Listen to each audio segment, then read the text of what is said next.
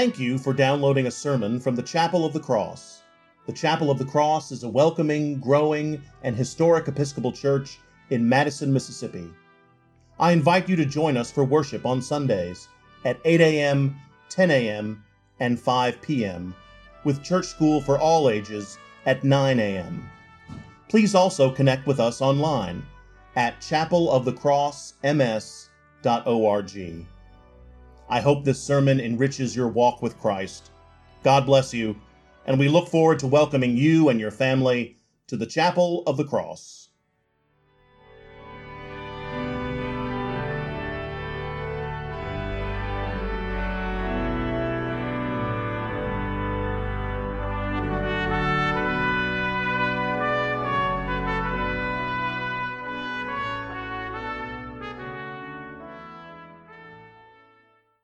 Holy and loving God, write a message on our hearts.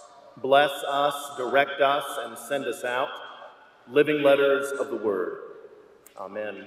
Please be seated. From today's reading from the book of Isaiah, for Zion's sake I will not keep silent, and for Jerusalem's sake I will not rest, until her vindication shines out like the dawn, and her salvation like a burning torch. These are great words. These are victorious words. These are joyous words.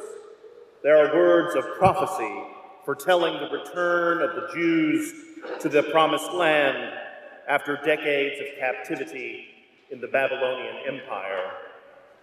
And as these words came true, the Jews certainly had something to celebrate.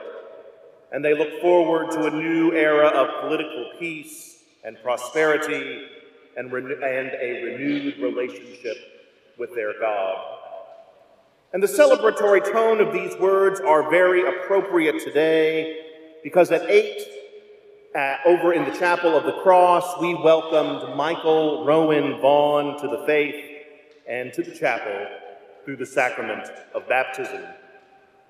I have very fond memories of marrying Rowan's parents over in that same chapel in an absolutely packed room on a Saturday night filled with jubilant guests. I'm very thankful that neither the fire marshal or Mr. COVID was in attendance that night. I am wistful, almost envious, as I remember such occasions. Forgive me for wallowing in dark thoughts just for a moment, but I find myself overwhelmed and exhausted as we continue to endure, mitigate, and live through this pandemic. I remember the words of a lesser prophet, Willie Nelson, who sang, "But I'm tired, Lord, I'm tired. Life is wearing me smooth down to the bone. No rest for the weary, you just move on, and I'm tired." I also remember the words of a friend of mine, a priest in Southern Virginia, who said after Hurricane Katrina, "I can think about it logically, but I cannot process it emotionally." I too wish I knew how to process, how to react, how to understand, and what to do amid this extended circumstance. We cannot despair. Despair is sinful, especially on the Lord's Day, especially when we are blessed with so much to celebrate today and every day. But the simple and obvious question remains, what do we do in response to the trials and tribulations of this life? How do we reply in thought, word, and deed? And if we cannot reply, how do we manage our exhaustion and our fears? I believe there are multiple responses. The first is to admit that we may never understand the difficult aspects of this life. The great question, why do bad things happen, will not be answered today. I'm sorry to disappoint you.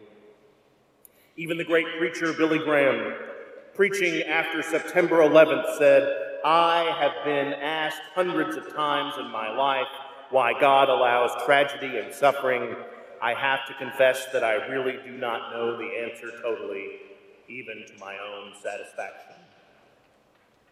So we don't know why, and we won't know why until we reach our resting place with Christ. But until then, we can rest in the knowledge that we do not know and cannot know. And that is frustrating, to say the least. But the first step towards dealing with that frustration is an awareness of our psychological and spiritual limitations. Second, we can know, and we do know, that in tragedy, whether it's personal tragedy or global tragedy, that God is with us. In this season of Epiphany, in this season of Emmanuel, in this season of God with us, God is with us. God carries us in this time, weeps when we weep, screams when we scream, and sighs when we sigh.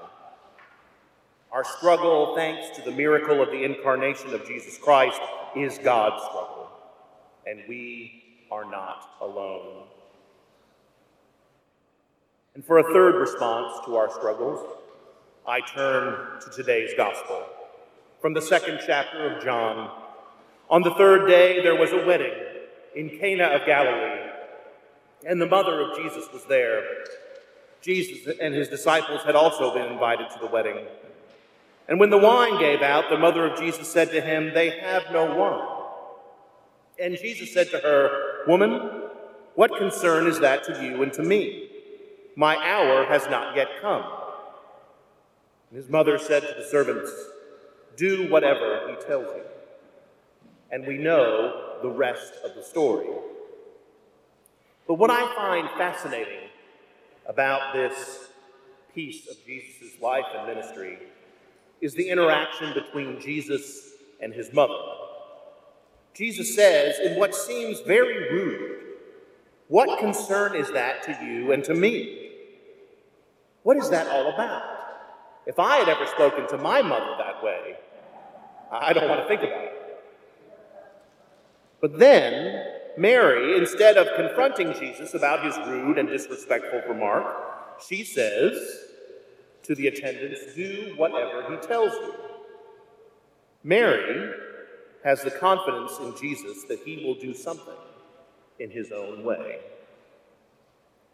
And we too, as followers of this same Jesus, we are called to have confidence that our God will do something.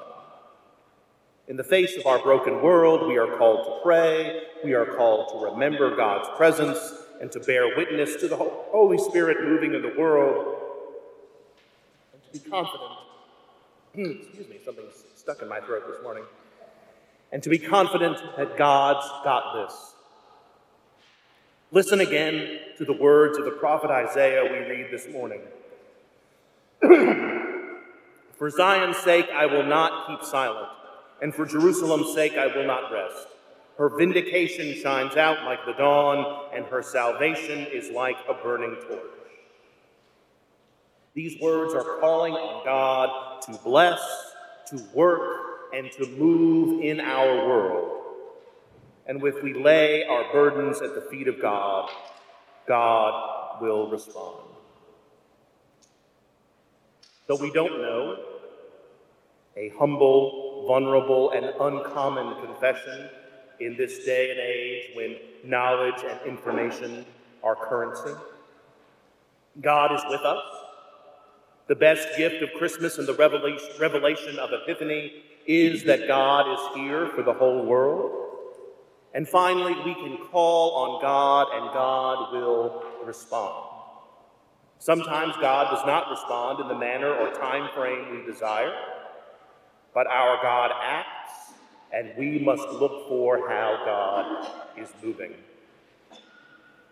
Today is a great day of celebration for Rowan, but also for all of us, because we have a God who saves us.